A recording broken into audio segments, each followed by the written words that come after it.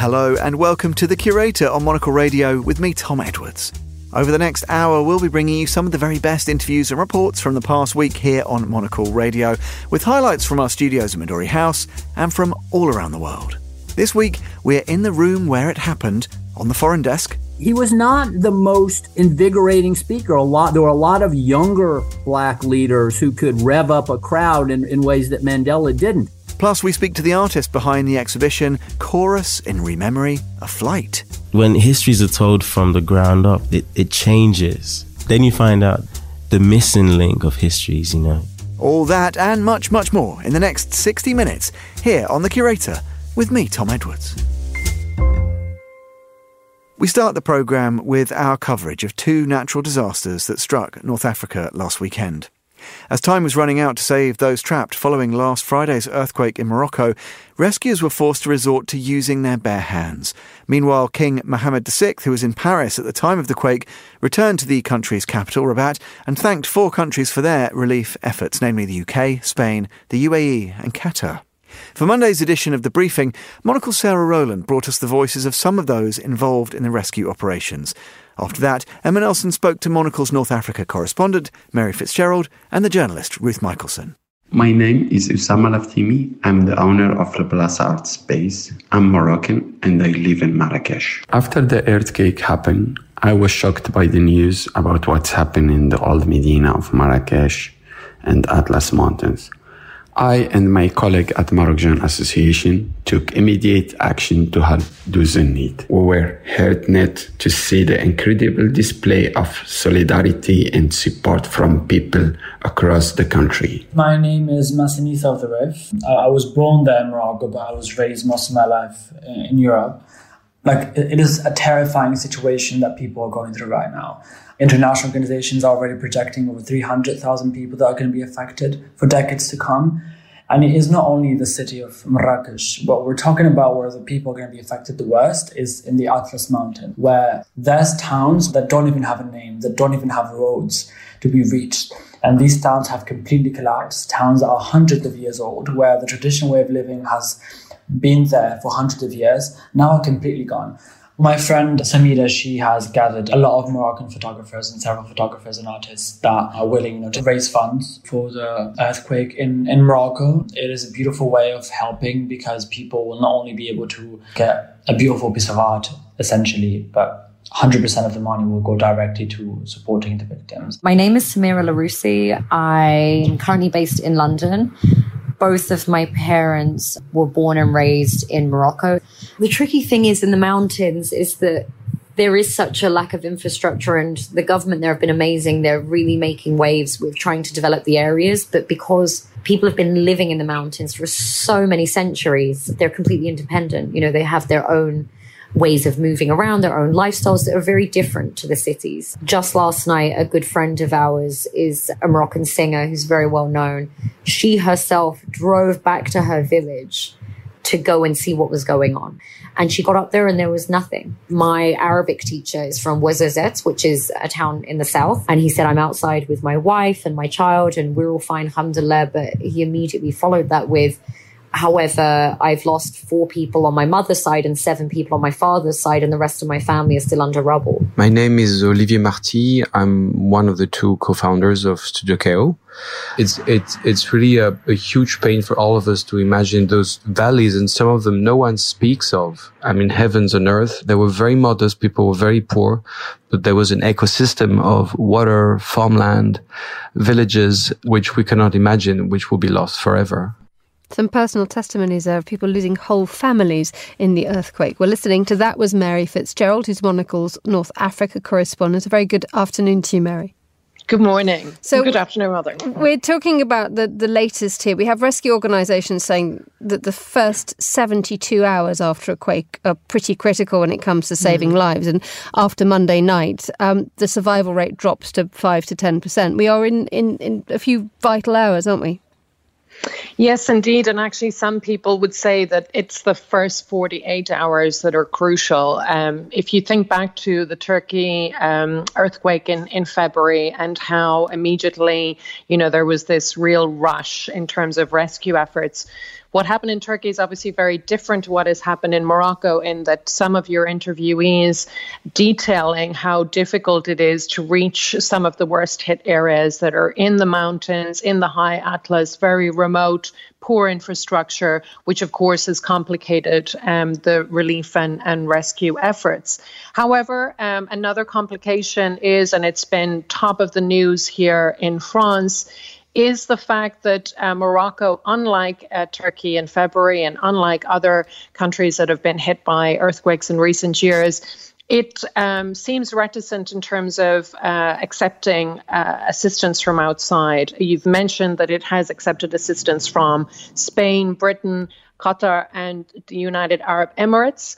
Very noticeably, it has not yet sought assistance from France. And this has been really a huge part of the discussion here this morning in France, given the significant Moroccan diaspora here, 1.5 million, many of whom are dual nationals. The French Foreign Minister, Catherine Colonna, was on French radio this morning acknowledging that this has complicated things, but basically pleading that it not be made much of a controversy. But everybody's asking, why Morocco has not sought French help at this point. Here in Marseille, the mayor of Marseille, because we have a large Moroccan diaspora population here, he has been saying since Saturday that local firefighters are on standby to go to Morocco when Morocco gives the go-ahead.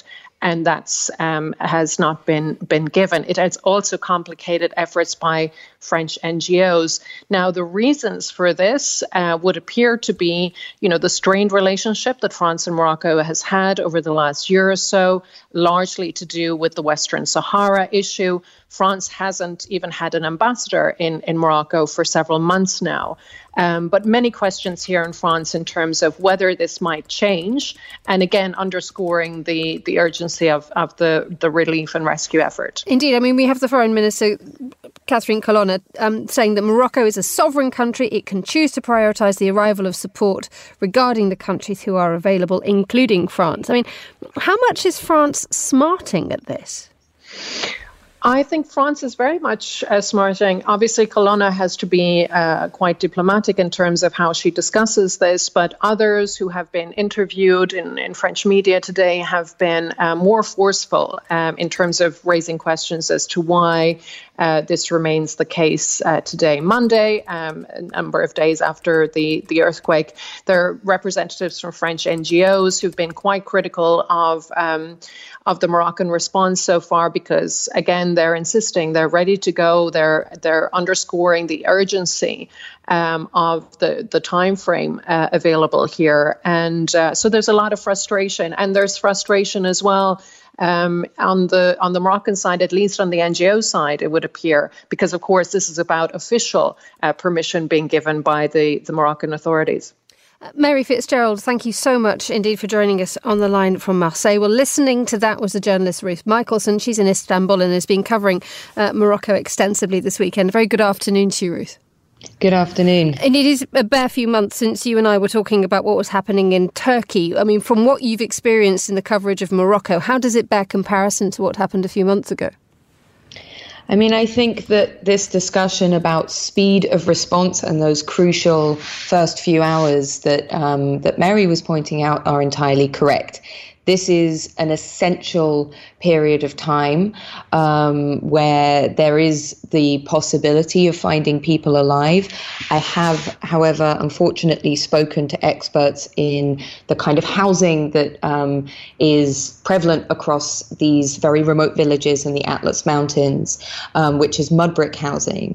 And this particular expert said that this increases the chance of suffocation for the residents of those homes when the buildings collapse, which unfortunately makes them a lot more deadly in an earthquake, particularly one of this size. And so that would be a major difference. In Turkey, we were talking about corruption, for example, in the building sector and how that overlapped with the enormous loss of life.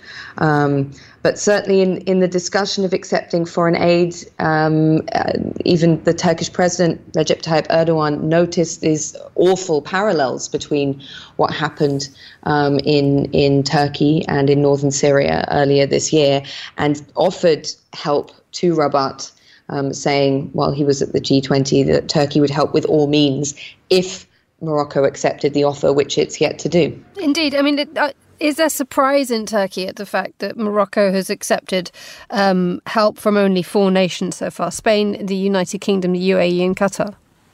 I think that there is surprise across the board internationally and confusion, especially given the very challenging nature of this aid response. A lot of the aid needs to reach areas very high in the Atlas Mountains, which can only be reached by helicopter, or even in some cases from the civilians, the citizens trying to get to their own relatives on foot.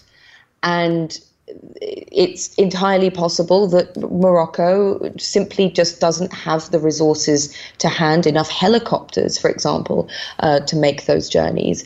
And that there is a pressing and immediate need for help from other countries. And it is confusing on an international level why there has been this rather slow speed of response, and also slow speed to accept only a small portion of the international aid offered.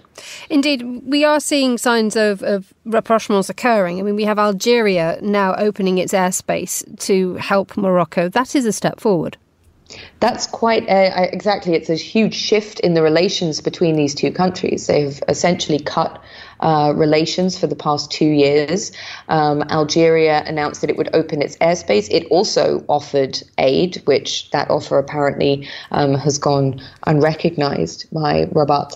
But yes, the opening of the offer of airspace and the tone of the discussion that we've seen coming out of Algeria around the importance of helping what they describe as a brotherly country is an enormous shift in relations between these two countries.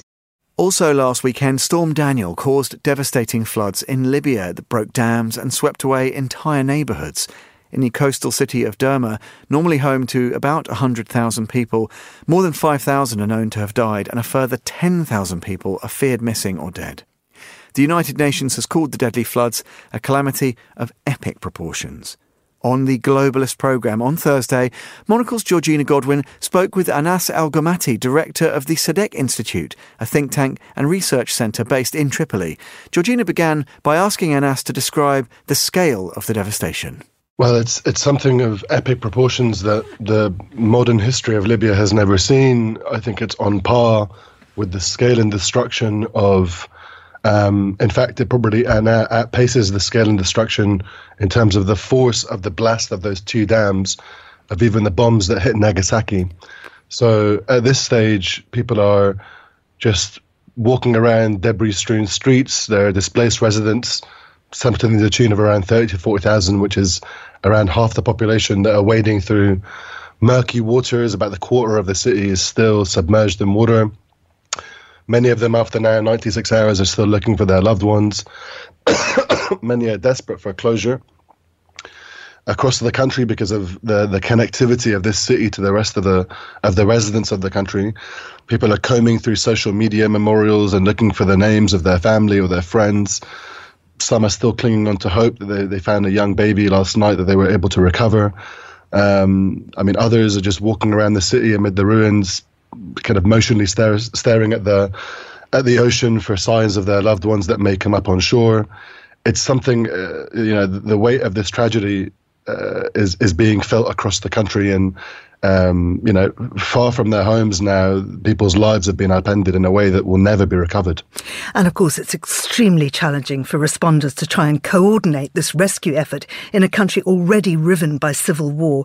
Let's remind ourselves that since the NATO-backed Arab Spring uprising toppled Gaddafi in 2011, there's been internecine conflict in Libya. Currently, the country has 2 rival governments, one in the capital, Tripoli, another controlling the country's east, that's based out of the city of Benghazi, and it is in the east where the worst flooding occurred, in that coastal city of Derna. I wonder, Anas, how far the political instability contributed to this disaster. Clearly, climate change was also to blame, but the fact that the country really has a broken infrastructure must have been significant. It's absolutely critical to remember this. We can't blame Mother Nature for what happened. This wasn't an act of God.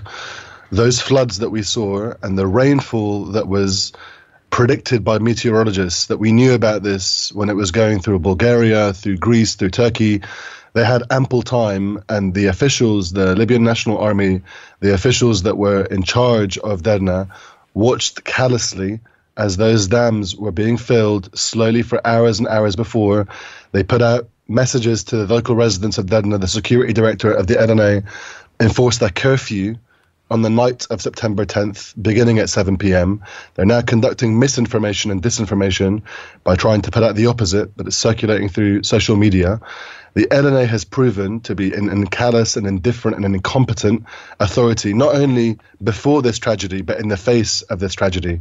Because when those two blasts took place and half the population was displaced and the other half potentially is either missing or under the water or still searching for its family, this is now the most difficult problem, is trying to coordinate this humanitarian efforts, which require international aid, require NGOs and activists and volunteers to be coordinating on the ground.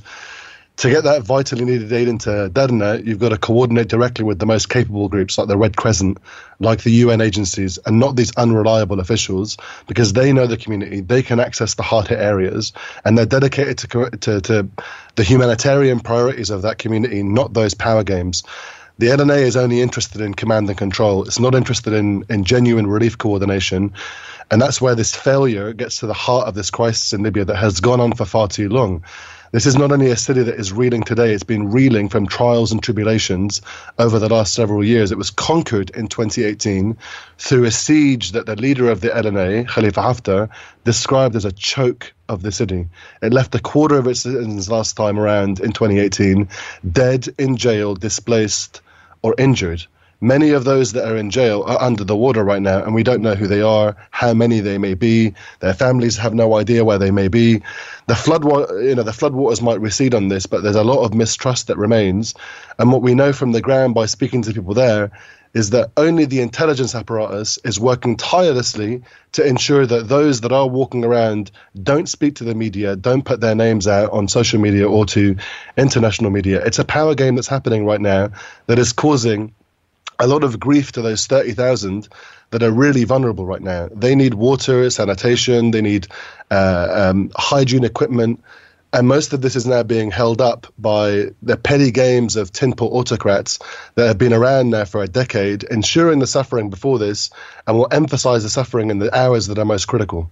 And are we seeing rescue teams from countries allied to the different warring parties coming to help everyone, or just the side they back? I mean, for instance, Haftar's forces who hold the east, they're backed by Egypt, Russia, the UAE and Jordan. Are those countries coming in to help the east, or are they helping across the country? Well, it's these countries that were directly to blame for the bombing of Derna in 2015 and 2017. Eric Prince, when he was working for one of those patrons, the UAE, conducted a campaign that was unprecedented in the region, droned it from the sky, destroyed much of that critical infrastructure that we're looking at floating now in the rubble. The Egyptians have sent in the military. A military is designed to kill people, not save people in this case, and they're hampering the efforts because most of the equipment that they're bringing in is now drudging some of those roads that are needed by the aid agencies to access the city. There is no coordination. There's just command and control. And that's where the problem is. We know that international journalists like Amr Salah ad-Din, an Egyptian Canadian, turned up yesterday in Benghazi airport and had his cameras confiscated. We know that others that are trying to get into the city are now getting vetted.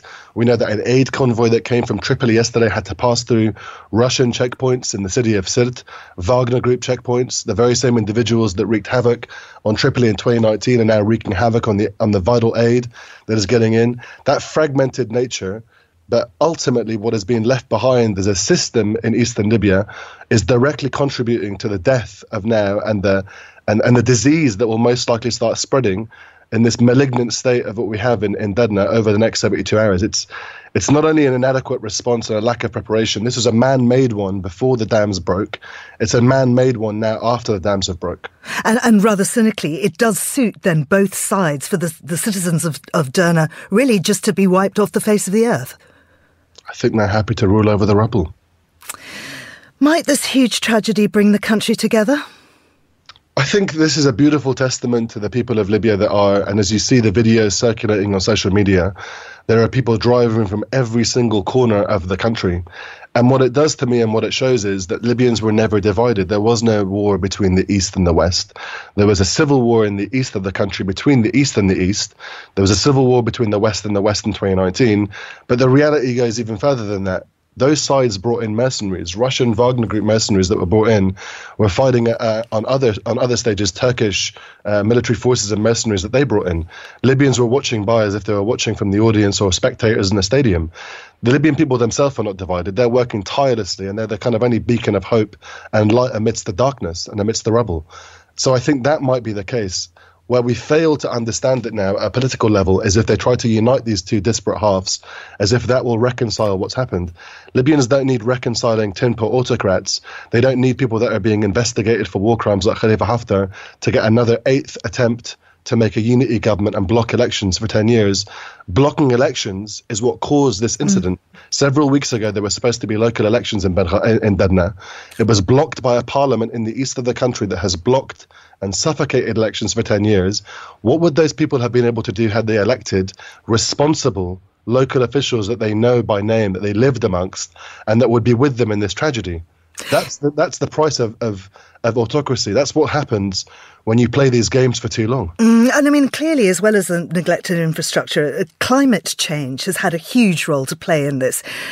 According to the UN, Libya is the only country yet to develop a climate strategy. Did that make the country more vulnerable, and will it spur it on to be more environmentally aware? I mean, is that even possible when there's no one functioning government? It's a very true point. We're not immune from that in North Africa, in Libya. I mean, we're a connected region. I think the problem with this is that you need a mosaic. You need every single layer of the from the governor to the governed to be able to work on this. And I can say very proudly that the University of Sabha in southern Libya had published open source material on this dam and said that an extreme weather incident like we just witnessed over the last several days would have caused untold casualties and tragedy in eastern Libya, specifically in Derna. We have other parts of the country that are also now similarly being affected. What we do have on a governor level is incompetence and callousness at a level that I cannot describe. The pumps, the copper pumps and the wiring that should have been protecting the citizens of Derna in those two dams had been stolen. The money that was being placed to try to put a reconstruction plan and a maintenance plan for that dam was not being spent. It was being held up for kickbacks through local corruption and corruption at the level of the Libyan National Army. It's an endemic problem, but you have people that are capable. You have people that want to engage on this because they're the ones who will suffer. Their children are the ones today that are waking up without families. They're the ones that are looking for the remnants of their families amidst the rubble and amidst the ruin. But the officials themselves were never elected by Libyans. They're appointed by internationals who have given them a lease of life that no Libyan across the country would give them. UBS has over 900 investment analysts from over 100 different countries. Over 900 of the sharpest minds and freshest thinkers in the world of finance today. To find out how we could help you, contact us at ubs.com.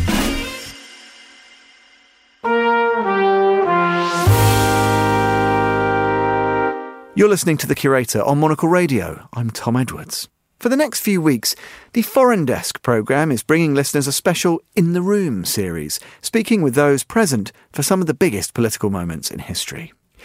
This week on the show, Andrew Miller speaks to some of the key players involved in the secret talks that led to the release of Nelson Mandela, who, on the 11th of February 1990, walked out of Victor Verster prison in Cape Town after 27 years behind bars.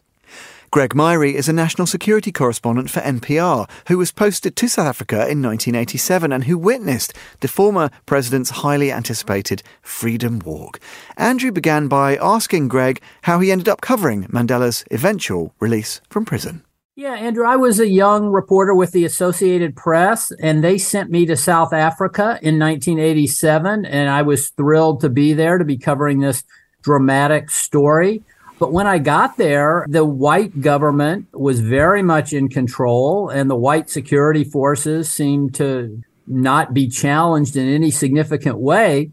There was a state of emergency. There had been unrest for the previous couple years. So we were seeing lots of turmoil, but there was no sense that apartheid was near an end until a few months before February 11th, 1990. And that's when F.W. de Klerk came to power, really the previous August, and just started making dramatic changes from day one, and gave a big speech on February 2nd to Parliament, the opening of Parliament in Cape Town that year, announcing he would make some very sweeping changes toward ending apartheid, including the release of Nelson Mandela, though he didn't give a specific date. The prohibition of the African National Congress, the Pan-Africanist Congress, the South African Communist Party is being rescinded.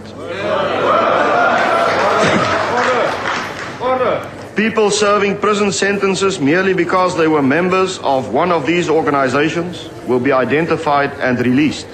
In this connection, the government has taken a firm decision to release Mr. Mandela unconditionally. Was that announcement of de Klerk's the first inkling you had that Mandela was going to be freed? Well, in October of 1989, de Klerk, again, who'd just been in office for a couple months at that point, released several, I believe it was 7 of Mandela's prison colleagues, other older members of the African National Congress who'd been in prison 20 plus years. It was sort of this trial run. They got out of prison. The African National Congress was allowed to hold its first legal rally in decades, and it was in this huge soccer stadium in Soweto, the Black Township just outside Johannesburg, with 80 or so thousand people. I actually met my wife that day. But aside from that, this was a trial run. They were going to see how this worked. Was the country going to explode into chaos, or could it be managed? So you got that inkling that de Klerk was moving in this direction. And then everybody was awaiting this February 2nd speech in 1990 at the opening of Parliament to see how far he would go. He made very clear then with that speech he was going to go all the way, and made clear he was going to try to end apartheid. So at the specific moment when Mandela walks out into the view of the world's cameras and that huge crowd of people as a free man, where were you? So I was in Cape Town in front of City Hall.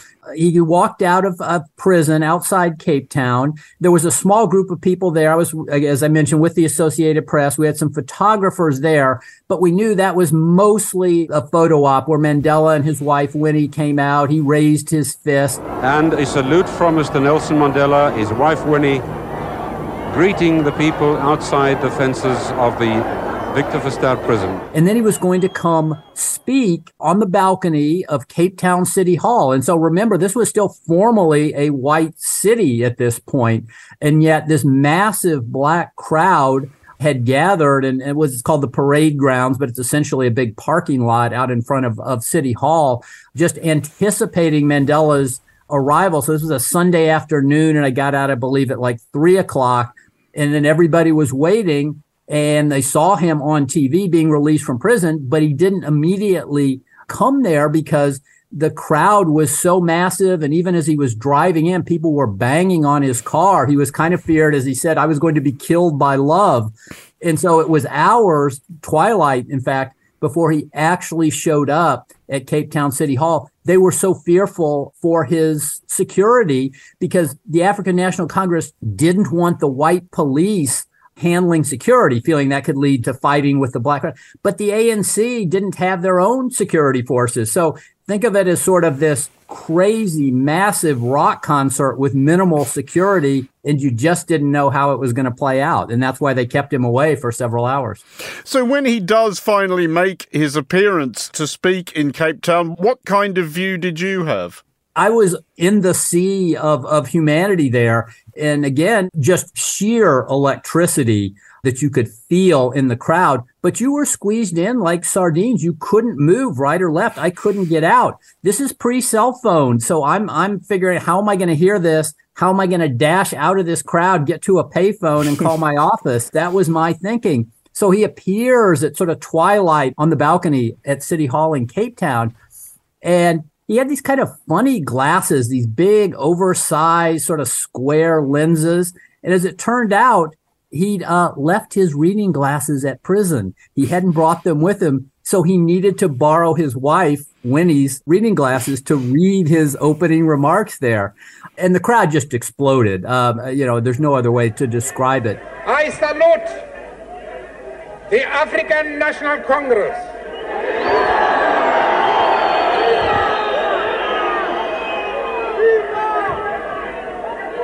It has fulfilled our every expectation in its role as leader of the great march to freedom.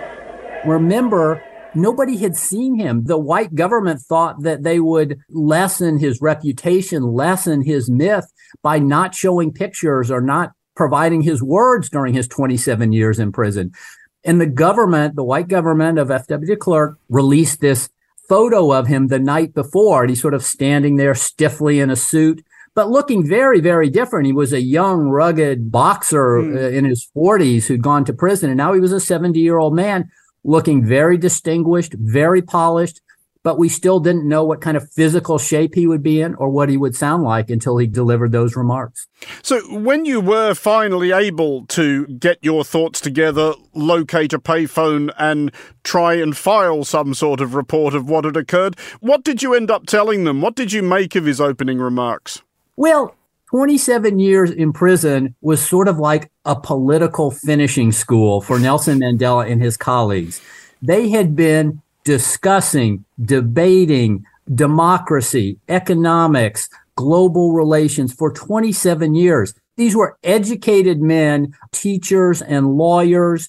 And Mandela was very much, he had been the leader of that group. He was a lawyer. He spoke in very lawyerly terms. He was not the most invigorating speaker. There were a lot of younger Black leaders who could rev up a crowd in ways that Mandela didn't. But I thought he was the perfect man for this moment because of all the moral force he brought to this. But also everything was thoughtful, measured. His cadence was very deliberate. He was a lawyer talking about the way to rework a future South Africa. He wasn't trying to rev up a crowd which would respond to almost anything he said.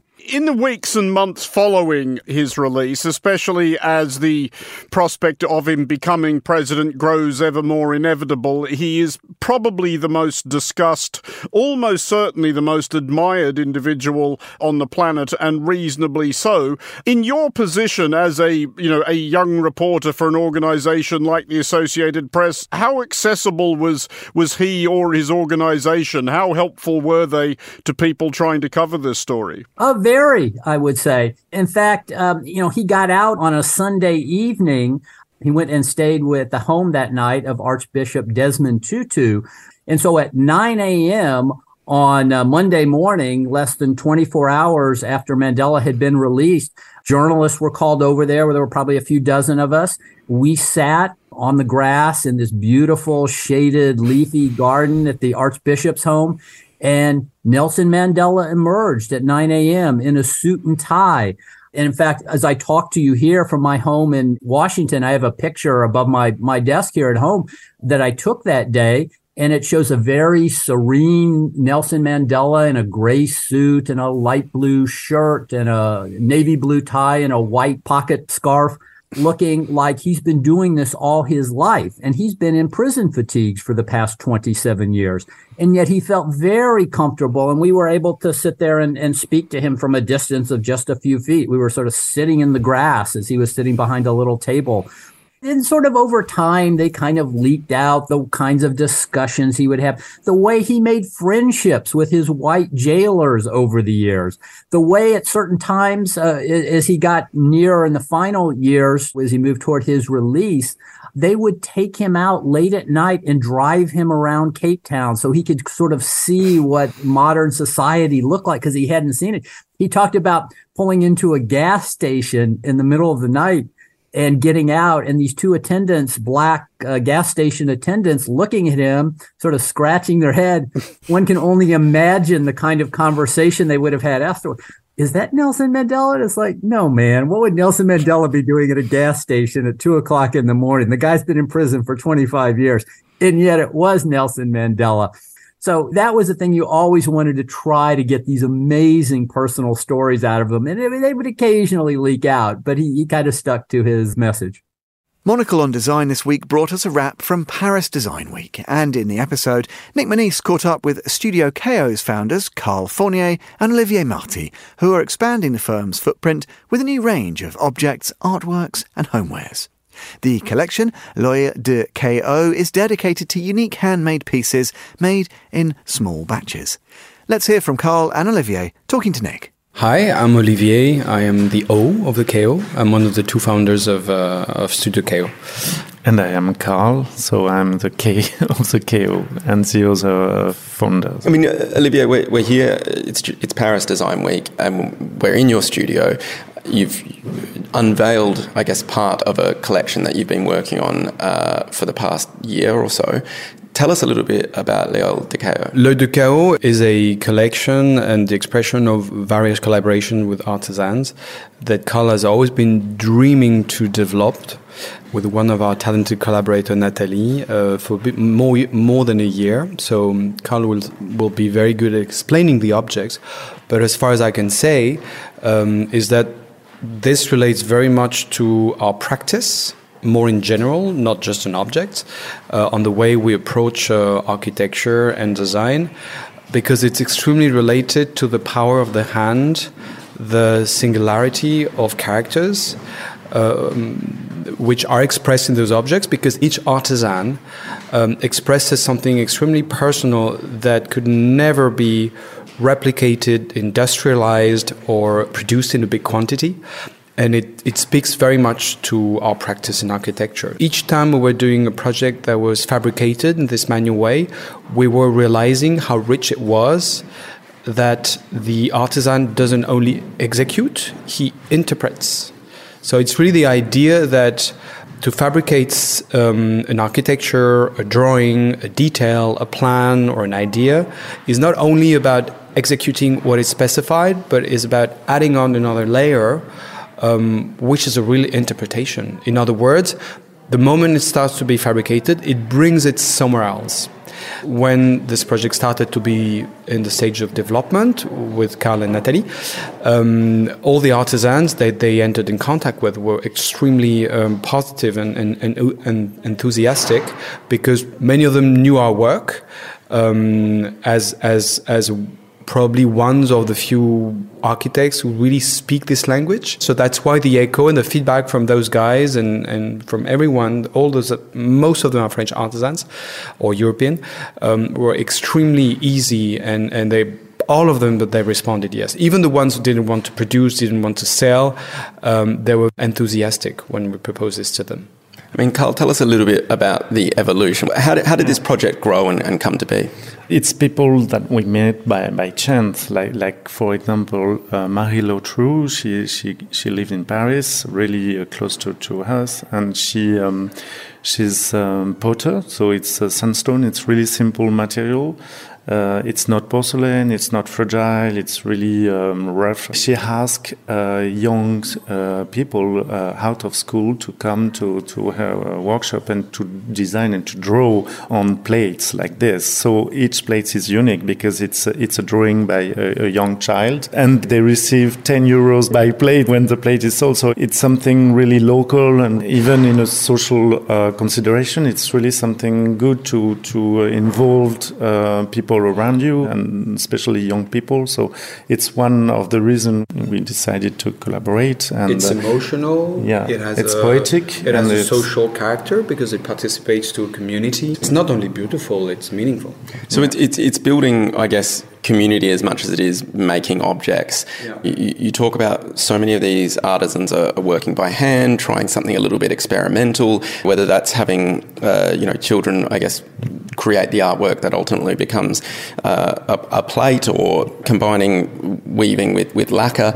How does this, I guess, also reflect your approach as an architecture and design studio? How important is that working by hand and that experimentation? It's always the same question of legacy and what you're going to do with tradition we receive from the past, and how we can transmit that to other generation. And to be sure that it will be transmitted, we have to each generation has to find a way to use these old techniques. Otherwise, they disappear. So that's the same in architecture. For example, in Morocco, we use a lot clay and earth, and because of that, it's technique that won't disappear. They were about to, but because of architects like us, maybe they will continue to next generation. So it's the same thing, but applied to simple objects. I mean, tell us about this lacquer bowl. Yeah, this is a piece from Lucie Damon. It's two obsessions she has. She's collecting old fabrics she finds everywhere on flea market or on auction, and she's obsessed as well with old techniques of lacquer from Japan. And we asked her to mix the two obsession and try to see what it's gonna do. And then we have this result, so it's incredible. It's textile, it's a fabric, but at the same time it's solid. You can put things in it because with the lacquer techniques it becomes solid. It's a really mix of two different things, and at the end it's produced something really unique. What's interesting is that the lacquer, because it's soaked in by the grit of the textile, from far it looks like tar, like oil, so it almost looks like tar, and when you get closer you understand it's not tar, it doesn't smell anything as bad, it's lacquer. So it's the real quintessence of rough and rich. It's lighter than it seems visually, so it's a very surprising collection of objects. Yeah. I think gradually there will be more four-hands pieces, like the artisans creating for KO, all KO designing for the artisans, something done together that would be uniquely sold at L'Œil de KO. You're with The Curator, our weekly highlights show here on Monocle Radio. I'm Tom Edwards. On the Monocle Daily this week, we caught up with the poet, artist and filmmaker Julian Knox, who spent a year travelling around European port cities to collect snapshots of black communities across the continent. Co-commissioned by London's Barbican Centre, and we present, the result is an exhibition entitled Chorus in Rememory of Flight. The film installation is accompanied by haunting choral voices, speaking to the ways in which music aids the preservation of cultural memory. Let's have a listen. The idea is, what does it look like to collaborate, to build a chorus across the globe? But when you're speaking to power, that's a different type of flight into the fight, right? The work is called Chorus in Memory of Flight, and it's looking at the lived experience of the black diaspora in 7 European cities, port cities to be specific, and thinking through the histories that have brought us through to Europe and the ways in which we've come in. So thinking about flight and how we move in contemporary, cultures, and then also what were the histories that brought us here as well. So when you think about colonial histories, but also before then, Africans was coming to Europe. And so it was this kind of idea of doing a sort of listening practice in each city of everyday people, artists, choirs, and just kind of spending time with them and listening to them, and whatever comes out, I then stitch it together to make the work.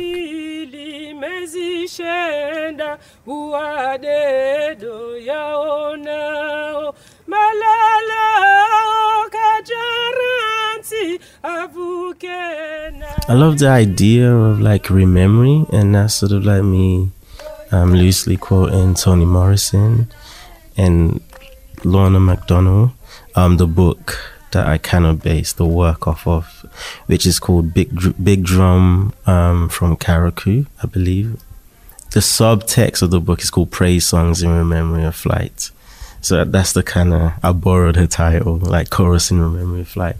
But this idea of going into a place and completely just listening to the histories and to what Black people hold in those spaces was kind of borrowed from her thesis.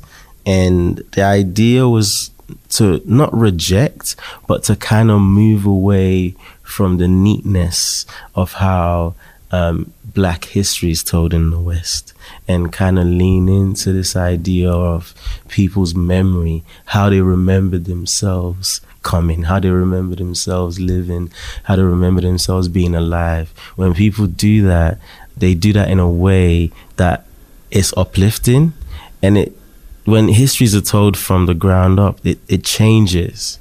Then you find out the missing link of histories, like, for example, this idea that a Portuguese man went to Sierra Leone and discovered Sierra Leone. It's kind of crazy, You then realize people were there before then, But you get these stories through rememory. Or when you go to Antwerp, there's hands everywhere. Like just this idea of like just hand sculptures, hands chocolate hands. And I found that really bizarre because when you think about Congo and what the Belgians did in Congo, like cutting people's hands, and then they saw chocolate hands, it's just wild. So these stories, if you look at it from, I guess, a Belgian perspective, it's a myth from a character called Drodo. But then if you look at it from the perspective of the diaspora, it plays in their head that there is a history that connects with hands in Belgium. So these stories come out. These are the kind of things, We are one. We are one. What's left of us? You're listening to The Curator. Vienna famously has vineyards and swathes of perfect arable land within the city limits, and for about a year now, the city's Forestry and Agriculture Department, which owns around 2,000 hectares thereof, has been moonlighting as an organic farming business, selling its products from flour to lentils to linseed oil and apples. In this week's episode of Tall Stories, Monocle's Alexei Koryalov visited some of the production facilities to talk to the people behind a growing concept. Weite Teile des unbewaldeten Gebietes der Lobau werden landwirtschaftlich genutzt. Vom dichten Auwald umrahmt und geschützt ist dieses... This mid-1980s promotional film about Lobau, a protected nature reserve along the Danube River, highlights what many Viennese may not be aware of to this day, that their city is an agricultural powerhouse. You would know it from wandering its densely built-up inner districts, but a quarter of Vienna is actually farmland, and the biggest farmer is the city itself. We do own roughly 2,000 hectares of agricultural fields in Vienna and in the surrounding regions of Vienna. And we also do own about 40,000 hectares, a bit more than 40,000 hectares of forests. And in those forests we're managing wildlife, and in this management we do have some hunting and we do have some game that accumulates. And we bring this game into our production chain. Vienna began to cultivate its crops in the 1800s as a way of ensuring a steady food supply for its hospitals and other facilities. But it was only last year, more than 2 centuries later, that Vienna's Department of Forestry and Agriculture decided to sell its produce commercially under the brand name Wiener Gusto. Katharina Scheibenhofer is the manager. All right, let's get into your products. So we have some of them in front of us. If you can sort of walk me through the lineup. What do we see in front of us? Yeah, well, we see here the first is our lentils, the dry lentils. We also have those lentils already parboiled in a tin can. We also do have wheat flour, we do have rye flour, and this year we're about to harvest some new flours. So whatever you desire to do in your kitchen, if you're baking very fine pastries, if you're baking cakes, or you're making pasta, you're making very traditional dishes in Austria, we do have the right type of flour for each and everything you can imagine. So it all started with our flours, and of course we do have some oils, for example our flax oil, and last but not least what we see is our game products. Those are our meat products based from our hunting. We do have bull, we have roe deer and red deer, and that's also in organic quality. It is believed that makes the city of Vienna the only capital city in Europe to run its own food brand. But Katharina Scheibenhofer says they're not doing this for the money. There is a higher goal.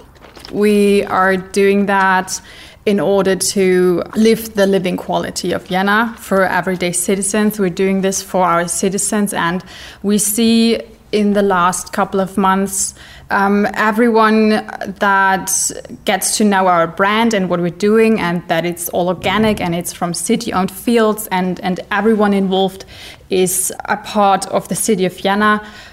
They're quite overwhelmingly positive about all of this, because it's a brand you can identify with. You're from Vienna and your products are from Vienna.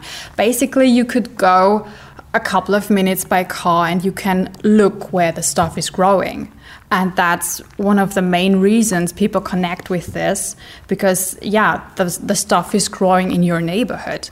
And of course, it makes us incredibly proud, and it pushes us forward, and we want to go even further with all of this. For Monocle in Vienna, I'm Alexei Korolev. And we end today's edition of The Curator, as we like to do, with a spot of food. On Food Neighbourhoods this week, we headed to the historic centre of Oaxaca City to look at the culinary scene of a place often hailed as the food capital of Mexico. Your guide, Nora Hole.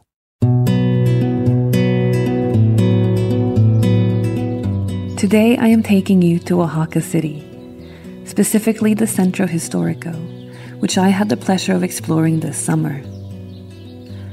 The city of Oaxaca sits high in the mountains in the south of Mexico. Coined the food capital of Mexico, it is known for its mole and mezcal and is home to an abundance of other local delicacies. The city center is filled with houses of every color, and there is a great focus on local artistry, particularly the renowned textiles and ceramics from the region that are proudly showcased in the different eateries across town. Let me introduce you to some of my culinary highlights from this captivating place. First, we go to Criollo. Criollo is sat at the edge of the city center, but is very much worth venturing out for. Located in an old colonial mansion, it was established by Enrique Olvera of Pujol fame, along with chef Luis Arellano and architect Javier Sanchez. Criollo consists of different parts: the restaurant, the garden, and Casa Criollo, a small space with 2 rooms to rent, personally curated by Olvera and Arellano. You are met by a modest exterior, but step inside and you will find an exceptionally beautiful restaurant with great attention to detail, from the chic wooden furniture to the photography on the walls showcasing local culture, and the arrangements of flowers and dried fruits hanging from the ceiling.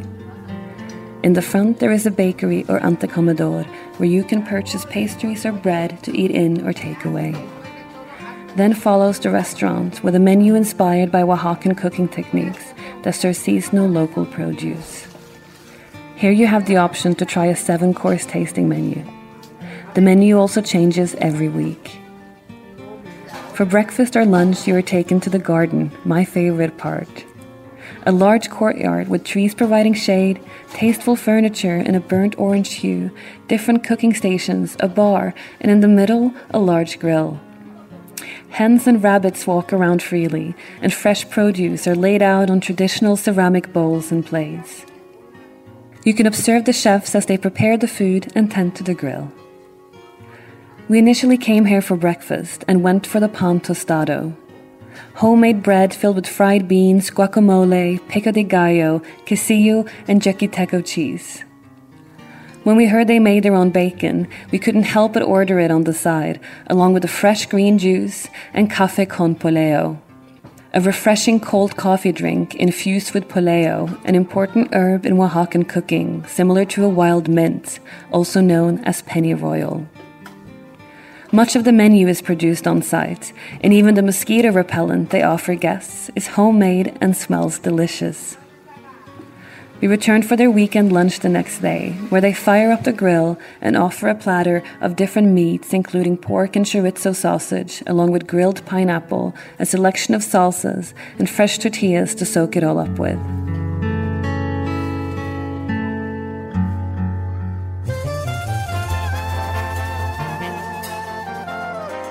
Another breakfast must-try in Oaxaca is Memelas Donavalle of Netflix fame. Located in Central de Abastos, the largest market in Oaxaca, finding the stall can feel like searching through a maze, but look for the other tourists and you will get to the right place. The thing to order here, as the name suggests, are the memelas. Memelas are fried or toasted cakes made of masa, a corn-based dough, and it is a common snack in the region. You can choose between two salsas, salsa roja and salsa morita, along with the choice of protein. I had mine with a fried egg on top, messy and perfect. Next, we head to Los Danzantes, another stunning location in the middle of the center, framed by tall stone walls and enriched by a well-curated selection of art. The restaurant is ran with a zero-waste policy in mind. All produce is organic and local. Even the glasses you drink from are made from recycled material. They collaborate with a local glassblower workshop, and the used glass bottles from the restaurant are sent back to create more sustainable pieces. Even the ovens at the workshop run on burnt oil, recycled from different restaurants in the area. The standout dish here was the moles Los Danzantes, a sample plate of 6 different moles, including yellow, red, and black, and even one based on the Maria cookie. We also tried some delicious plantain fritters, filled with a traditional wedding stew from the Istmo region of Oaxaca. This was accompanied by local mezcal, recommended by the attentive staff. Then to Casa Oaxaca. We had our final meal here. It is a restaurant run by Chef Alejandro Ruiz, with a focus on traditional cooking. It is a staple on the Oaxacan culinary scene, and sitting on the terrace you have a spectacular view of the historic center, framed by the majestic mountains in the background. Your salsa is made tableside, with the staff giving you the option to choose the level of spiciness, as well as whether or not you would like to include chapulines or grasshoppers. We of course did. Then we tried a refreshing chile de agua, a type of pepper, filled with fish ceviche and a passion fruit sauce. We also enjoyed a quesadilla with wild mushrooms and ranch cream, as the mushroom season had just started, as well as pumpkin flowers stuffed with cottage cheese, sweet potato chips, and mashed bananas. To finish for dessert, we had a Oaxacan chocolate toast with hazelnuts, black mole ice cream, and little cubes of jellied mezcal on top. Lastly, when in search for a nightcap, we stumbled upon the bar Los Amantes Mezcaleria, which, like the rest of the places mentioned, further confirm Oaxaca as one of the most aesthetically pleasing destinations I have ever ventured to. Testing out different mezcal cocktails is a must. Try a fruity one, as the great local fruit pairs incredibly well with the smoky spirit. A mezcal Negroni is also a great option. It is also worth having a drink at one of the many rooftop bars in the city center. Oaxaca is a magical place and a joy for all your senses. A truly enriching experience and a place I hope to return to someday. I would highly recommend. For Monocle, I'm Nora Hull. Thanks, Nora. Well, that's all we've got time for on this week's edition of The Curator. The programme was produced by David Stevens and presented by me, Tom Edwards. Do join us at the same time next week to hear more of the very best of the programming here on Monocle Radio. I'm Tom Edwards. Thanks for listening.